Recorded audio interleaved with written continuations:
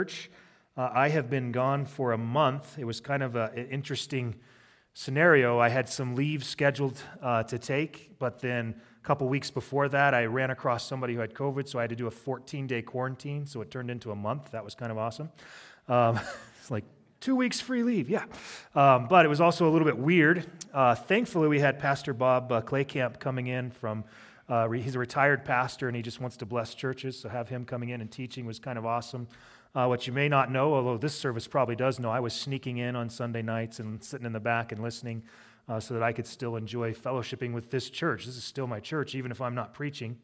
But then in the mornings, I had a chance to visit other churches, so I was able to get over to Calvary South one Sunday. I went to Harriman Chapel one Sunday, and I went to the Calvary in Laramie one Sunday, just to be able to sit under some other pastors' teaching. Really enjoyed that. Then the end of my time off, Sheila and I got to go to a conference in Aurora, Colorado. We go every year. It's just a conference for anybody that's involved in ministry. They host it every year. And a little bit different this year with COVID. They have much stronger restrictions in Colorado. So we had to, the whole time we were there, we had to be wearing our masks and all that kind of stuff. But really kind of a powerful moment for me at that conference. The first speaker came up, the pastor. He was also leading worship, but he was going to be speaking that night as well. And so when he came to speak, he is from a church in California. And he was like weepy as he came to the pulpit. And I thought, well, man, you haven't even said anything good yet. What's going on here, He just said, you don't understand. It's been 7 months since I've been able to meet with my church. And because of the restrictions that they have there and the concerns that are going on. And just realizing what a privilege it is for us. Then another thing that I was able to witness there, I thought just a powerful statement. So Pastor Ed has these little notes of encouragement on the back of his seats throughout the sanctuary that he put up when they started meeting again. He has them throughout his building as well, just to kind of help people kind of check their attitudes as they go into the sanctuary, in particular thinking about, the COVID and how we're supposed to respond within the church. My favorite one, though, was he said, humility over preference. Such a powerful thing that each one of us are going to have our preferences. Each one of us thinks this is how it should be done or that should be how it should be done. But just that great reminder for us to have humility in that. I have my preference, but out of humility, I'm not going to attack your preference or I'm not going to go after your preference.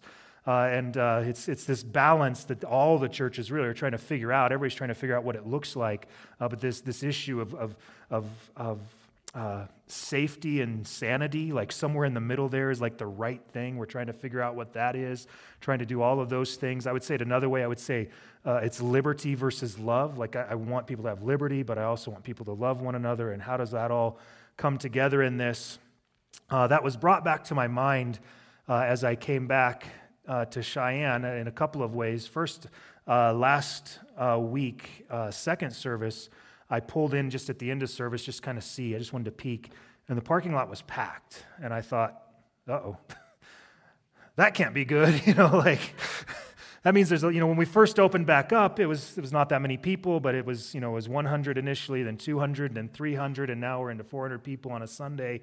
And now all of a sudden it's like, now there's not as much room. Sunday night has alleviated that a little bit, but started to give me just a little bit of worries there about that. But also had a few people contact me that just said that they're not going to be back until all this is over because they tried to come and people were essentially harassing them because of wearing masks or things like that. And I just thought, what's the point of that? And then I realized I'm kind of that bad guy. I'm sarcastic.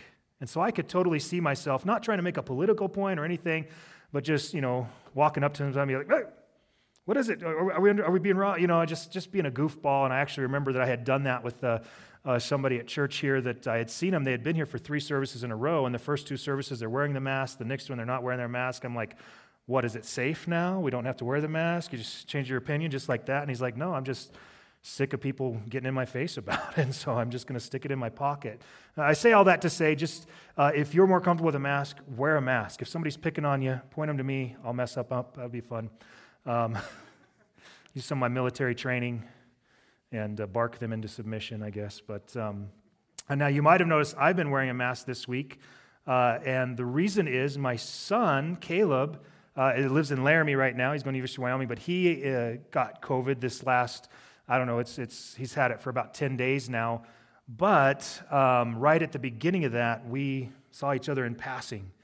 And so then I thought, well, I don't think I have it. I've been checking my temperature every day a couple times to make sure it's not going up. I don't have any symptoms, but I thought, just in case, I'm going to put a mask on because I don't want to get you guys sick. And I think that's just a great way to look at it. Is just, if you have any concerns, I would say it this way, just take responsibility for yourself. We're not creating a bunch of rules for you guys. We've left a lot of liberty in the way we're doing things, a lot of opportunities for you guys to worship in whatever way you feel fit. But just be safe, be smart. So I was kind of proud of my son that as soon as he heard he had been around this other guy that had gotten it, he immediately self-isolated himself. And I said, "Oh, did the school make you do that?" And he says, "No, they haven't contacted me yet, but I'm just trying to be smart." And I just thought, man, that's pretty good for a kid. I guess 18-year-olds, maybe he's not a kid, but whatever. All that to be said, just love one another and care about one another. Let's try not to chase people away from the gospel because of our preferences about how we handle these things. Let's make sure that we're loving in both directions. If you're one who thinks everybody should wear a mask and you see somebody without a mask, don't be chasing them down either and chastising them. It's not your place. It's not your purpose. You're responsible for you, and you're responsible to love others. And so that's all I'm asking of you guys. That being said, though, we have some exciting stuff because we're in the Bible tonight, and you're like, finally, my preference is that you would shut up and preach. And so out of humility, I will get right into the preaching. We are in Matthew chapter 10, working our way one chapter a week through the entire New Testament. Pretty excited about this, a 5-year plan that we have here. So we're going to pick up Matthew chapter 10 by actually looking at Matthew chapter 9 real quick. But as we do this, just one thing I want to encourage us every time we get together in the Word, that we look for one thing that God is showing us in the passage and be ready to share it with other people.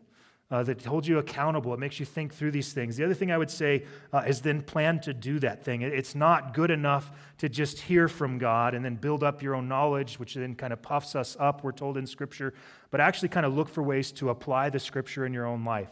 I don't feel like I can make that decision for you guys in every individual life, but I do think the Spirit of God is speaking to you guys. So be prepared for that. As we get into Matthew 10, I'll just ask God that question right now. Lord, show me something in Matthew 10 that I can change about myself to conform more to the image of your Son, Jesus Christ, to be more like him. Maybe you can see some cool things in there, but I just want to remind you at the end of chapter 9, Jesus is speaking in verse 36, and it says, seeing the people, he felt compassion for them because they were distressed and dispirited like sheep without a shepherd. Then he said to his disciples, the harvest is plentiful, but the workers are few. Therefore, beseech the Lord of the harvest to send out workers into his harvest. And then immediately now, when we get to chapter 10, he sends workers into the harvest. So he saw that the people were distressed and dispirited. He knew that there was more work in sharing the gospel than he was going to be able to do. And so he immediately is going to send people out. And that's what we'll see here in chapter 10 tonight, is Jesus sending out the 12 apostles. So in verse 1, Jesus summons his 12 disciples and gave them authority over unclean spirits to cast them out and to heal every kind of disease and every kind of sickness. Now the names of the 12 apostles are these: the first, Simon, who is called Peter, and Andrew his brother, and James the son of Zebedee, and John his brother, Philip and Bartholomew, Thomas and Matthew the tax collector, James the son of Alphaeus and Thaddeus, Simon the zealot, and Judas Iscariot, the one who betrayed him. These 12 Jesus sent out after instructing them. And so we're going to be looking now at those instructions that he's going to send these guys out with. I do think it is an interesting list whenever you see a list of the disciples, the apostles. Actually, what you're seeing happen here is a change of title for them. They were the disciples. The disciples are learners or followers of Jesus Christ, but now those followers are going to change of title. They're going to be called apostles. Apostle means not follower, but one who is sent out. Almost as if they're an ambassador now for Jesus. They've been sent out by Jesus Christ. So we're seeing a change for them, which was probably a little bit of a freaky change, right? Like their life was going along smoothly. Everything was going fine. They're fishermen. They're tax collectors. They're zealots, rebellious people looking to overthrow the government, but whatever. But you have these different groups of people. These guys had these different lives that they were living, but then they ran across our Savior, Jesus Christ, and he says, follow me. And so they did. They just stopped what they were doing. They started following Jesus everywhere he went. Now, following Jesus Pretty simple. Jesus goes left, I go left. Jesus goes right, I go right. I'm just going to follow him. Pretty simple. Now Jesus says, go. That's a different command. I have some questions. Like, what does that look like? It was so much easier when I just had to imitate him, just copy him, just do the things he did. But now you're sending me out apart from you. It was part of the thing he promised, though. He says, follow me and I will make you fishers of men. And so he's now getting them into that fishers of men phase. Before this, it was the follow him phase, the learn from him phase. But now it's the get to work phase.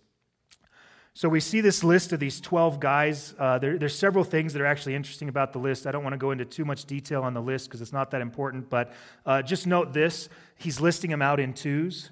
So Simon and his brother Andrew, James and his brother John, Philip and Bartholomew, Thomas and Matthew. And you'll see that was just one of the things he did when he sent out his disciples at different times. He would send them out in twos. And so you're kind of getting to see who was paired up with who. The other thing I think is fascinating, he doesn't spend a lot of time talking about the careers of many of the people. He only mentions two people's careers. Matthew, the tax collector, that means he was working for the Roman government, and Simon the Zealot, which means he was working to overthrow the Roman government. And these two guys he puts on the same team. Gotta love Jesus, don't you? That's such a powerful statement to me. I mean, really, it's like it's like taking like most patriotic American on planet Earth, a government employee, and pairing him up with Antifa. Saying, why don't you just, two guys, let's just join the same team and work together. I mean, it's almost like he's telling us today, I'm pretty sure I could save both a Democrat and a Republican. Want to watch? And I think what's beautiful about this is these people are now identified by who they are in Jesus Christ. Like, this is changing. They didn't go back to work the next day. It wasn't this idea that, well, you know, we're gonna bring these people on the team so they can be more like each other. No, they're coming onto this team, and the thing that unites them together is they're becoming like Jesus Christ, because we sometimes see this a little bit different. I'm going to win the other side to Jesus so that they can have the same political views as me. It's so backwards, isn't it? But it's how we see Christians talk all the time. It's really kind of annoying to me as a pastor, by the way, because it's a complete distraction from the gospel. An absolute distraction from the gospel. Jesus can save the most right-wing crazy guy and the most right-wing crazy guy and the most left-wing crazy guy, and he can bring them together under the cross. It's a powerful statement of what the gospel is doing. Anyway, I spent way too much time on that because I didn't really want to get to any of that. What we really want to get to, though, he's sending these apostles out on this mission. And before we look at this, I don't want us to get confused. Don't think that the instructions that he gives them are instructions to you. These are instructions given to 12 specific guys for one specific trip. They're for a time and a purpose. Now, there are some things in here that will be universal. Certainly we can apply. There's a whole section starting in chapter 10, verse 24, where he changes from apostles again to disciples. This is for everybody, but this is one specific trip.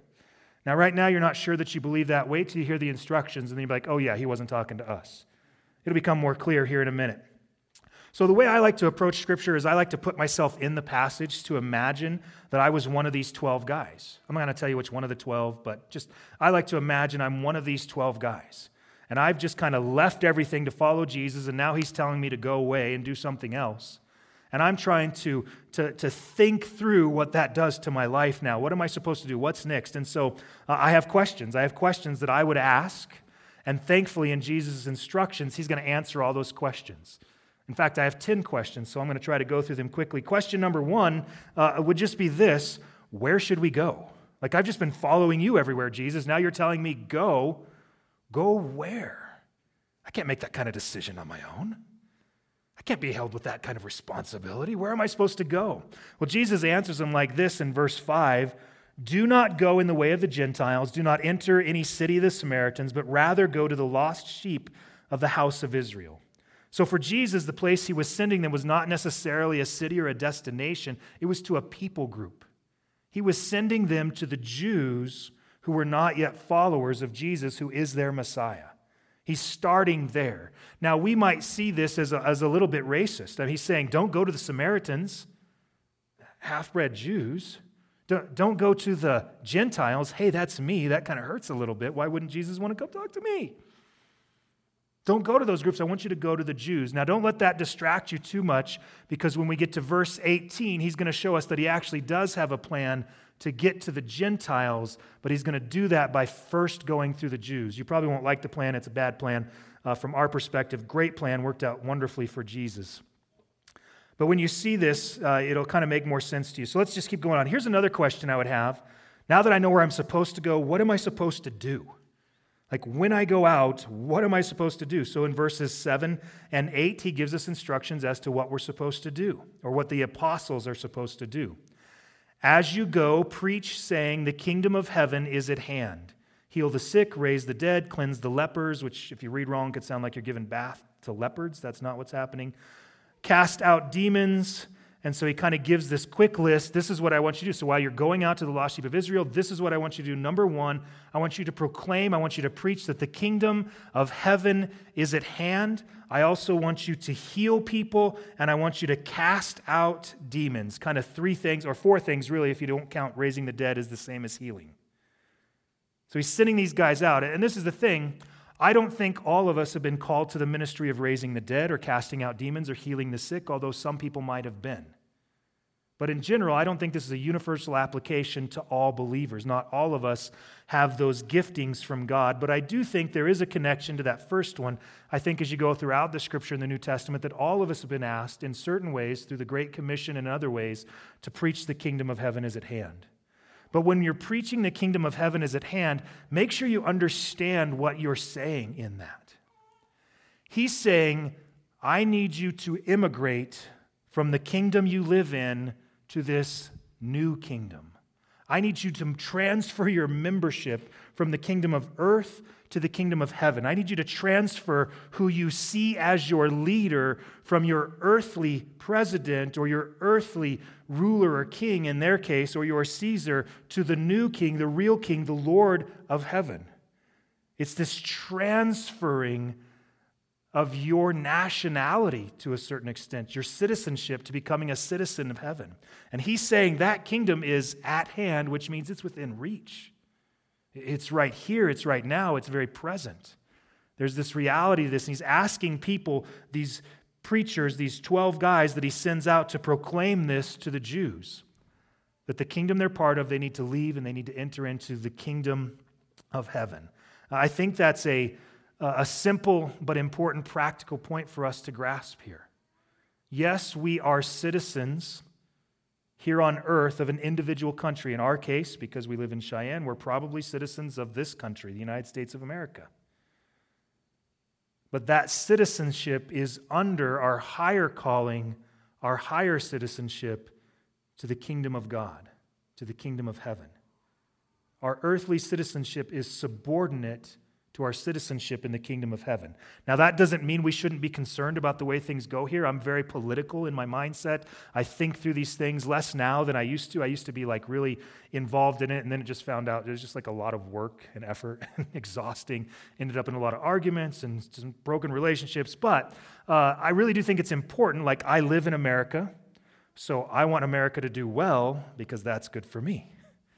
I want that to be for my kids. I want the freedoms that it brings to us. I think those are important things. I live in this country. I want this country to do well. For me in particular, freedom of religion is such a key to what we do as a church. This freedom to worship in the way that we do, that's important for me. And so I want to fight for those things. I voted just this last week. If you need help, bring your ballot to me. I'll fill it out for you. Just fine. Just return it. It's great.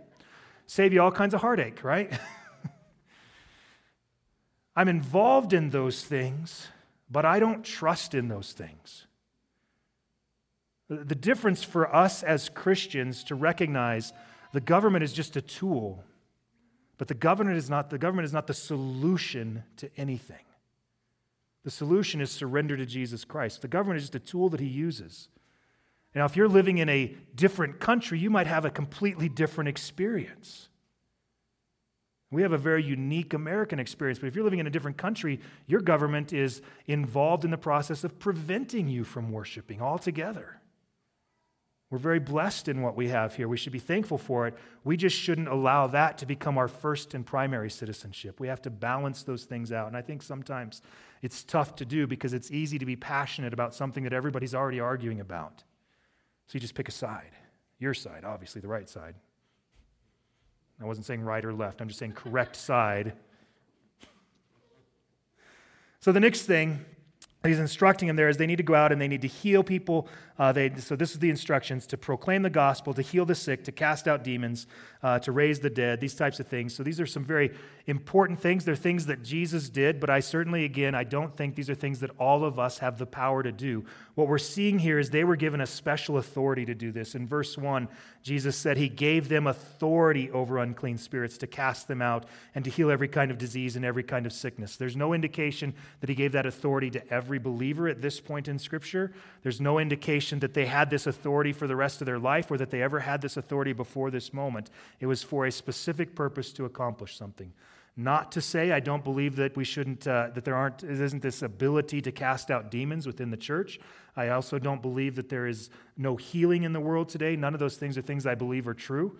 I'm just saying that we don't want to take these as instructions to us. These instructions were for these 12 people. We want to find the difference between those universal things and those things that we have here. But now I have another question.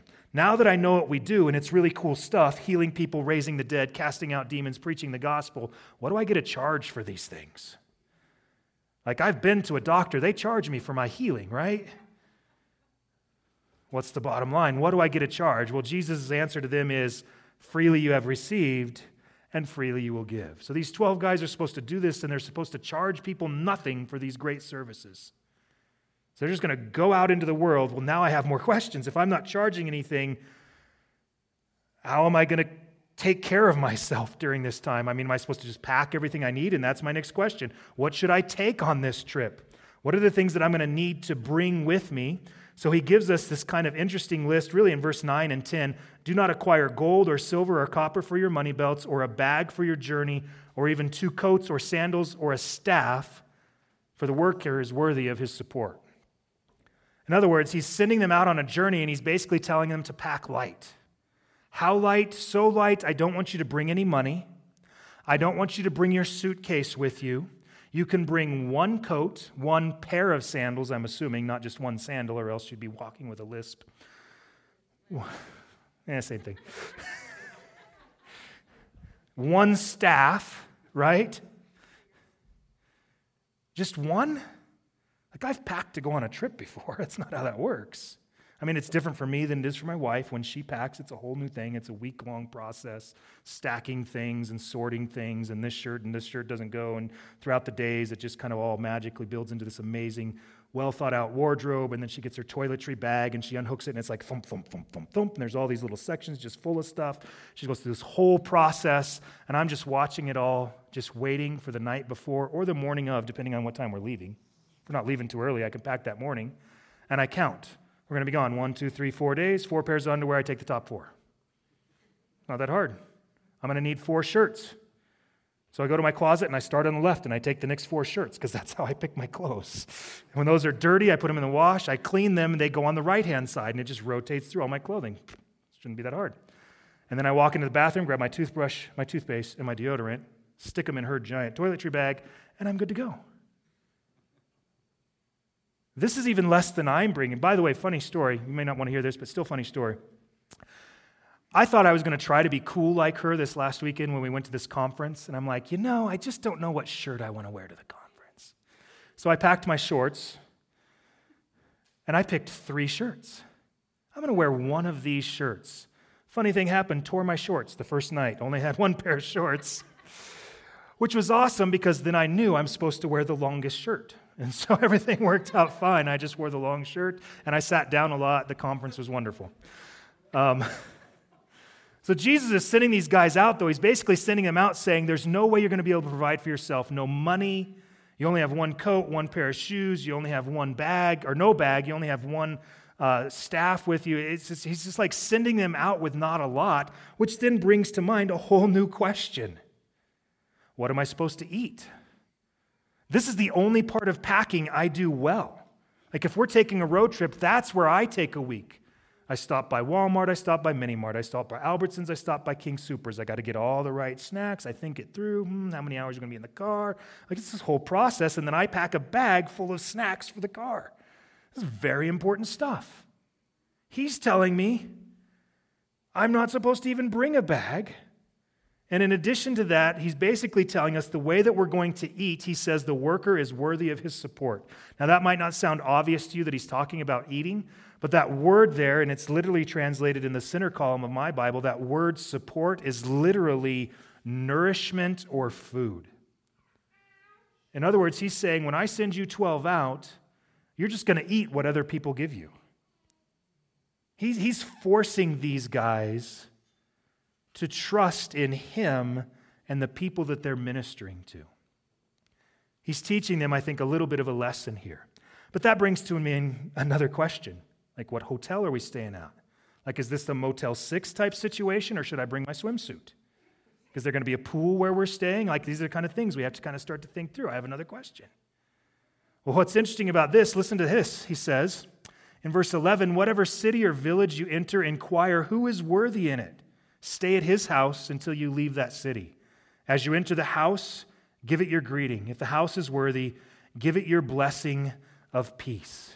So now he's basically saying when you get to town, just start asking around, who's worthy in this town?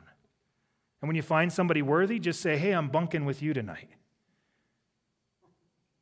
Well, that's not quite enough description for me. How do I determine who's worthy?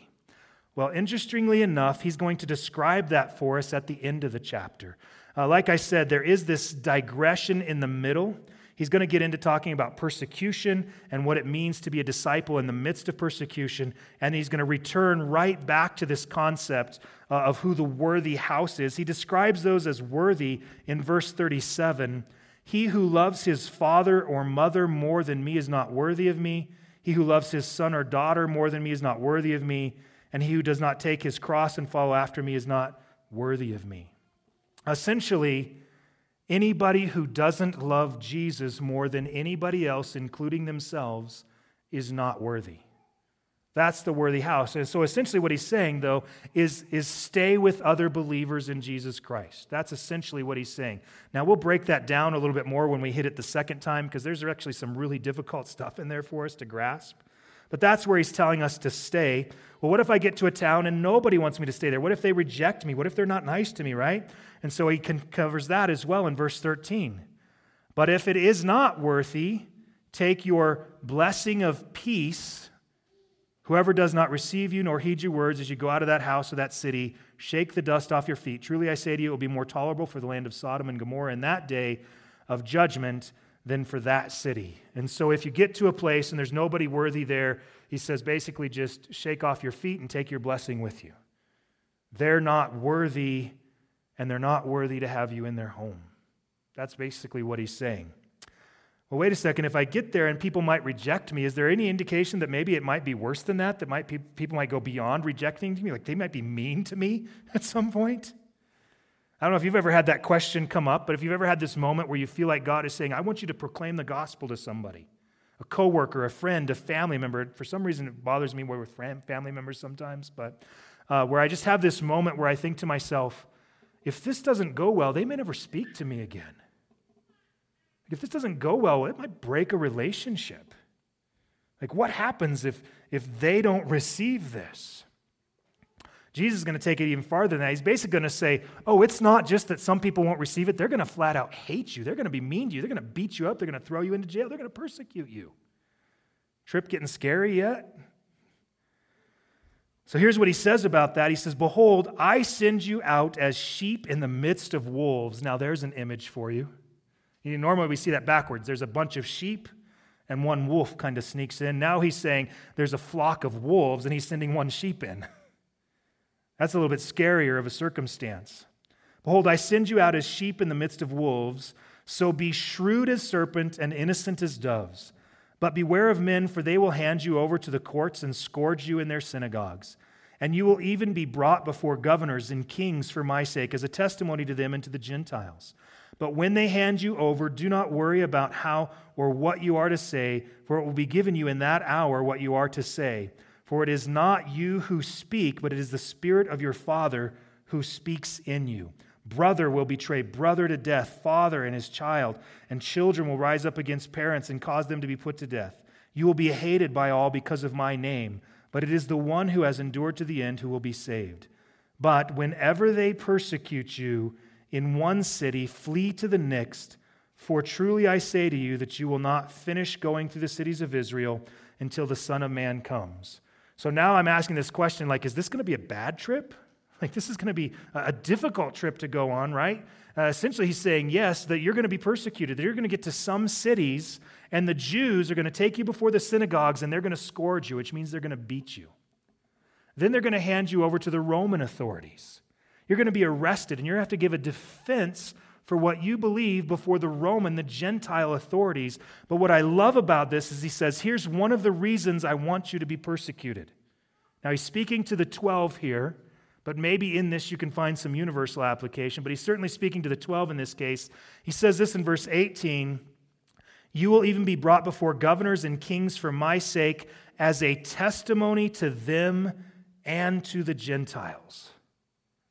So in this persecution, you're going to be taken from the Jews to the Gentiles, is what he's telling the apostles. And that's great because now the Gentiles have to listen to you. See, before, if a Jewish fisherman or a Jewish tax collector or a Jewish revolt, rebel, Antifa guy were to show up and say, hey, have you met Jesus? Can I tell you about my friend Jesus? They'd be like, why would I listen to you? This has no bearing on my life. I don't care about your Jewish God. None of this means anything to me. But in this circumstance, when you've been arrested and you've been put in their court, they're now required to listen to you. Now they have to hear what you say. It's an opportunity for the gospel to be proclaimed. Just kind of a simple little thing that he does there. But this is his way that he's going to bring it from the Jews and then through persecution, send to the Gentiles. And you'll actually see that's a pattern throughout the rest of the New Testament. That the apostles in the book of Acts, they would go to a city, they would start in the synagogues until they made everybody mad there, and then they would go to the Gentiles. They'd be chased out of the synagogues, which would then give them some street cred, I guess, with the Gentiles, and now the Gentiles are ready to listen to them. And through that, the gospel then spread throughout the Gentile world, which, by the way, that's us. Yay, Gentile world. Yay, persecution of those guys all those years ago. Not so much for us. We're not a big fan of that. The other thing I think that he says is cool about persecution is when you get in those circumstances, it's going to be the Spirit of God who speaks for you. He says, don't even worry about what you're going to say. So I'm not supposed to take a bag or an extra set of shoes, and I'm not even supposed to prepare in advance what I'm going to say when I stand in court to defend myself. Because he's going to allow the Spirit of God to speak through you. And by the way, if it's the Spirit of God speaking through you, I'm pretty sure he was going to say some better stuff than you would have prepared for yourself. There's just kind of this powerful thing where Jesus is empowering them. Now, an interesting thing happens in this. He also gives this final instruction in verse 23. It should be common sense, but he's just going to lay it out for us.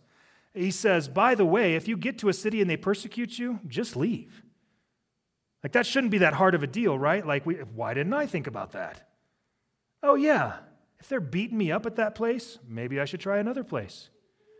But essentially what he's saying, for this group of people, for that time, that's exactly what he wanted them to do because he's trying to spread the gospel quickly throughout the Jewish world at that time. And so they're going to the places that are who are receiving the gospel well. Remember, he said, I'm going to make you fishers of men. Fishermen don't fish where the fish aren't biting.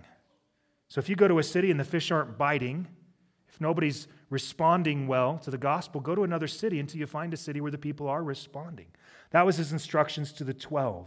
But understand, if you look at the rest of the scripture, both in the Old Testament prophets and a lot of the New Testament, a lot of people were sent to places intentionally by God to do the hard work of breaking up the ground in areas where they would be persecuted. So that's not a universal thing for all people, but it's certainly a nice little common sense thing that it's okay unless God has specifically called you to a terrible area. It's okay to leave if that area is terrible. But if God specifically called you to be in a terrible place like Jeremiah, I want you to preach your whole life and nobody's ever going to receive your message. All right, God, I'm on it. Kind of freeing, really. Like, how was your sermon? Just like God intended. Nobody heard it. Amen, brother. Keep up the good work. Like, that's kind of encouraging, really. But anyway, Never have to worry. Yeah, I prepared. I preached the sermon. What was the response? Everything God wanted it to be. No response. So he gives that last instruction, but this is where he begins to turn. He now takes, again, this idea that he's speaking more universally to disciples, not just to the 12 here, but he's giving just a general teaching to the 12 that applies to all disciples in verse 24 when he says, a disciple is not above his teacher, nor a slave above his master. And this is really when I would begin to ask that next question. Beyond what if they're mean to me, hey, you're making this trip sound pretty scary. What if I get scared along the way? So Jesus now says, here's a deal for disciples to understand. This is something I want you to know. A disciple is not above his teacher, nor a slave above his master. It's enough for the disciple that he becomes like his teacher, and the slave like his master. If they have called the head of the house Beelzebul, how much more will they malign the members of his household? Therefore, do not fear them, for there is nothing concealed that will not be revealed, or hidden that will not be known. What I tell you in darkness, speak in the light. What you hear whispered in your ear, proclaim upon the housetops. Do not fear those who kill the body. That's kind of funny. Do not fear those who kill the body, but are unable to kill the soul, but rather fear him who is able to destroy both soul and body in hell. Are not 2 sparrows sold for a cent? And yet not one of them will fall to the ground apart from the Father. But the very hairs of your head are all numbered. So do not fear, you are more valuable than many sparrows. He's going to give us 4 specific things here to recognize how to respond as a disciple to persecution. The first thing is this: if they made fun of Jesus, they will make fun of you because you're becoming like Jesus. Said in a very simple way, I would say this: the more people persecute you because of Jesus Christ, the more you're becoming like Jesus Christ. It becomes more evident that you're becoming like him. The world, those who are opposed to Jesus Christ, if they hate him, they will hate you. But if they can't recognize Jesus in you, then something's wrong not with them, but with you. Now, how far would these people go to harass Jesus? It's interesting, he mentions this. It says they called the head of the house Beelzebul. How much more will they malign the members of the household? That's us believers. That phrase Beelzebul is interesting. We connect it oftentimes to the god of Ekron, Beelzebub, which is Lord of the demons or Lord of the flies. But the Jews had changed it when they spoke to Jesus from Beelzebub, Lord of the demons, which would refer to like Satan, right? But they changed it to Beelzebul, which is Lord of the dung. And so if they're treating Jesus like he is the Lord of dung, don't be surprised when they treat you like dung. That's his first response, to respond to persecution, to recognize they're persecuting you because you're like me and they hate me. Second thing is this, and the last 3 really will all be about fear. He says this, don't fear them because everything concealed will be revealed. And I can see that applying in 2 different ways. The first is this: everything that they did to you, they will have to make a stand before God for. They're going to be judged for those things. It will be revealed what they did to you. The second part of it, though, is that everything you revealed to them will someday be revealed to be truth. They will have to stand before God and hear the same gospel that you proclaim to them. It will be revealed to them. It's one of the ways we can withstand persecution, to recognize that there is a day of reckoning for them. The next is this. Well, what's the worst they could do? Kill you? That doesn't sound very comforting, right? But in perspective of things, he's saying, look, they can kill your body, but they cannot take your eternal soul. Paul says something very similar. To live is Christ, but to die is gain. I can either glorify God while I'm living or live eternally with God in glory in heaven. They can't take that away from you. And so in my life, I'm going to live in such a way that glorifies God, and in my death, I will live in the glory of God. There's nothing they can do to you to remove that eternal glory that you have in the presence of God. And then lastly, he gives this example of a sparrow. He says, look, a sparrow sold for 1 penny. And then I know every single time one of those guys dies, God says, you're more valuable than them. In other words, God's paying attention to all of this. So now we get into this next section here. Those are kind of those 4 ways to respond, and I would think that's more universal to all disciples, but he kind of closes it out with a couple of things here. The first is really hard teaching. In verse 32, therefore, everyone who confesses me before men, I will also confess him before my Father who is in heaven. But whoever denies me before men, I will also deny him before my Father in heaven. Do not think that I came to bring peace on the earth. I did not come to bring peace, but a sword. For I came to set a man against his father, a daughter against her mother, a daughter-in-law against her mother-in-law, and a man's enemies will be the members of his household. He who loves father or mother more than me is not worthy of me. He who loves son or daughter more than me is not worthy of me. He who does not take his cross and follow after me is not worthy of me. He who has found his life will lose it, and he who has lost his life for my sake will find it. It answers the next question that I would have is, what is the purpose of this trip? And what Jesus is saying is the purpose of this trip was not to bring peace, but to bring the sword or to bring division. And that's how a sword works, right? If you swing it right, it divides your head from your body. You swing it right, it divides your leg from your body. Like you're using the sword well. It brings division. He's going to use this later in the book of Hebrews as well, this same picture of the sword dividing between bone and spirit, flesh and spirit. It's kind of a cool little picture that he has there. But it's certainly true as he starts to list out the division that's going to happen on earth. There's going to be division even within families, and some of you have already recognized that. Divisions within your own family, and that dividing line is Jesus Christ. I have family members that won't talk to me because of stands I've taken for Jesus Christ. Just won't talk to me.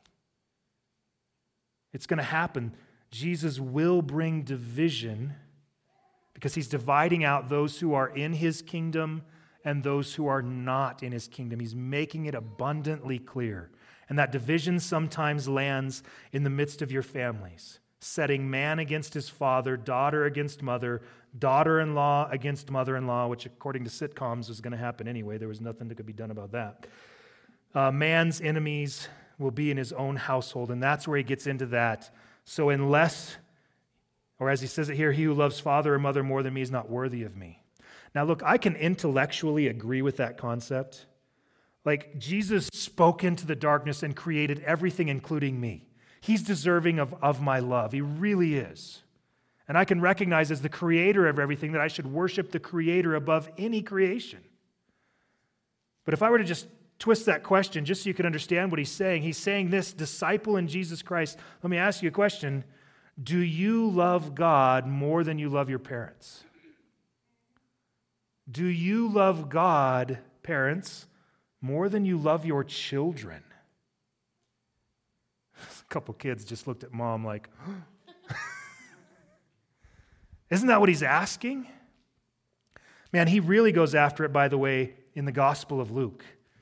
Luke, he makes it even more emphatic. When Luke tells the story, it's more emphatic. It's not, do you love them more than you love Jesus? It's, do you hate them and love me? And Luke really gets under my skin, too, because he adds one more person to the list that Matthew doesn't mention. Do you hate your wife more than you love Jesus? Okay, now he's just out of bounds, right? Like, come on, guys. Like, that's a real deal concern. But it's, again, intellectually, total sense. Creator of everything, woman I really like. Obviously, I'm supposed to love him more.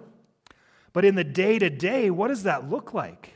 I mean, if somebody was looking at my life or your life and asking the question, who do they love more? Would they recognize that you love your spouse more or God more? How would they recognize that?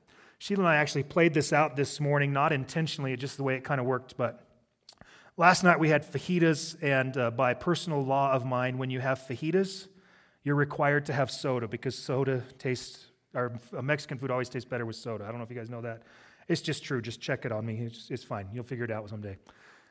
But if you have fajitas for dinner and you have soda, now you've had caffeine and you're up all night. And so we just couldn't get to sleep last night. In fact, even after we went to sleep, I got out of bed again and went back to the scriptures and just read through the sermon again because I was just like, I cannot sleep. So we're up really late last night, and then the alarm goes off at like 5:30 this morning. And I thought to myself, I do not want to get out of this bed. But I did because I'm a man.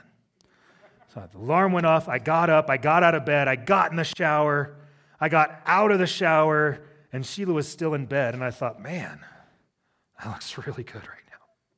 So I crawled back into the bed, and we had a little bit of cuddle time, and I thought to myself, I'm never getting out of this bed.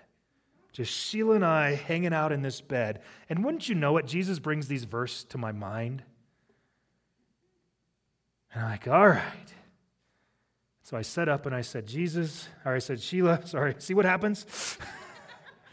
I said, Sheila, God created us to serve his people today. It's time that we got up. And she's like, yeah. And how wonderful that he's letting us serve his creation. Kind of this cool moment where in that moment we set aside what we really would have done, which was just continue to cuddle in bed till about 10 a.m., maybe getting out of bed just to get food. But it was cold out. Who wants to get out from underneath those covers? We set that aside, our time together, so that we could do the thing that God had asked us to do that day. It's a very small thing, but for us, it's a powerful thing to be reminded of that. In that moment, it's almost like dirty play. Like, are you kidding me? Now you're going to say this to me? You had all week to talk to me about this passage, Jesus, but you're going to wait for this moment? But yeah, it's just this kind of cool moment where we got to actually live out that scripture for us, where we made a decision as much as we loved each other in that moment, we were going to do the thing that God asked us to do. It's those little, simple decisions. It's a powerful testimony of our love for God.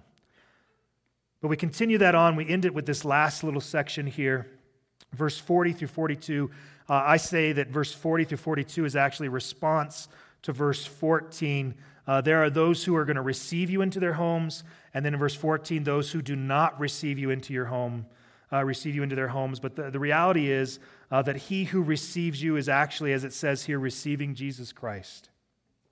And he who receives me receives him who sent me. And him who receives a prophet in the name of prophet shall receive a prophet's reward. And he who receives a righteous man in the name of a righteous man shall receive a righteous man's reward.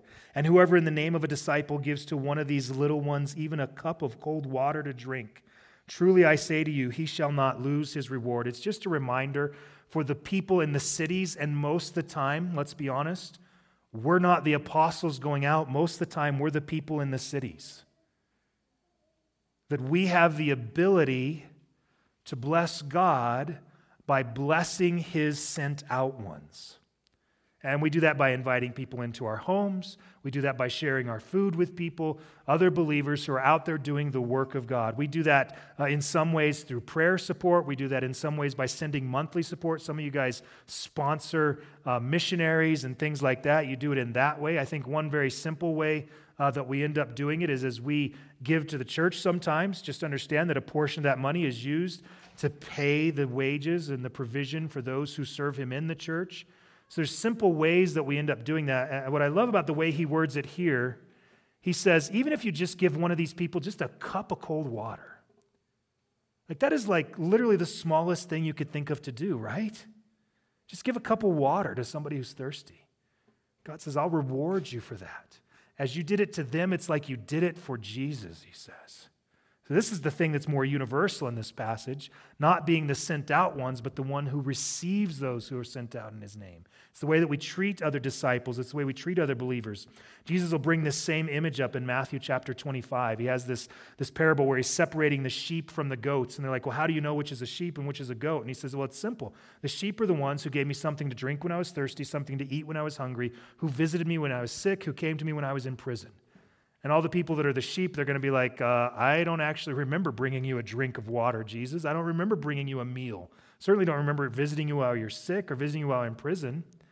And he says, as much as you do this for one of the least of mine, for one of these little ones of mine, for any one of Jesus' disciples, as much as you do this for other believers, it's as if you're doing it for me, and there's a reward for you in doing it. Now, we don't do it for the rewards, but it's certainly a reminder that those rewards are out there.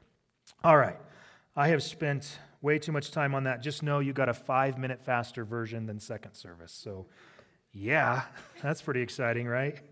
I'll have to get back in the habit of this whole preaching thing to get it down into the right amount of time. But Next week, in preparation for the sermon, if you would be reading Matthew chapter 11, just read through it every day and let God begin to prepare your hearts for the things that we're going to receive in church. As you do that, I promise you that God will speak to you more clearly from His Word because you've been in the Word more. It's just a powerful thing that I believe that God does. So let's go ahead. I'm going to go to the Lord in prayer, and maybe there'll be a closing song, although I don't see Doug anywhere. But I won't sing it for you because I have to go change for a baptism. Heavenly Father, so thankful for today and the chance to be in your word. I would pray, Lord, that as we're in your word, that you would use this to mold us and to make us in the image of your Son, Jesus Christ. Well, Father, I'm so thankful for those that you've sent out, that those who have been sent out came to me one day, that I could receive the gospel. Lord, I'm thankful for those who have cared for other believers, who've cared for me over the years. Lord, I pray that you'll help me to be more like them. That you'll help me to live out the gospel more clearly in these things. Father, for each of us here today, I pray that your Holy Spirit is finding one aspect of this passage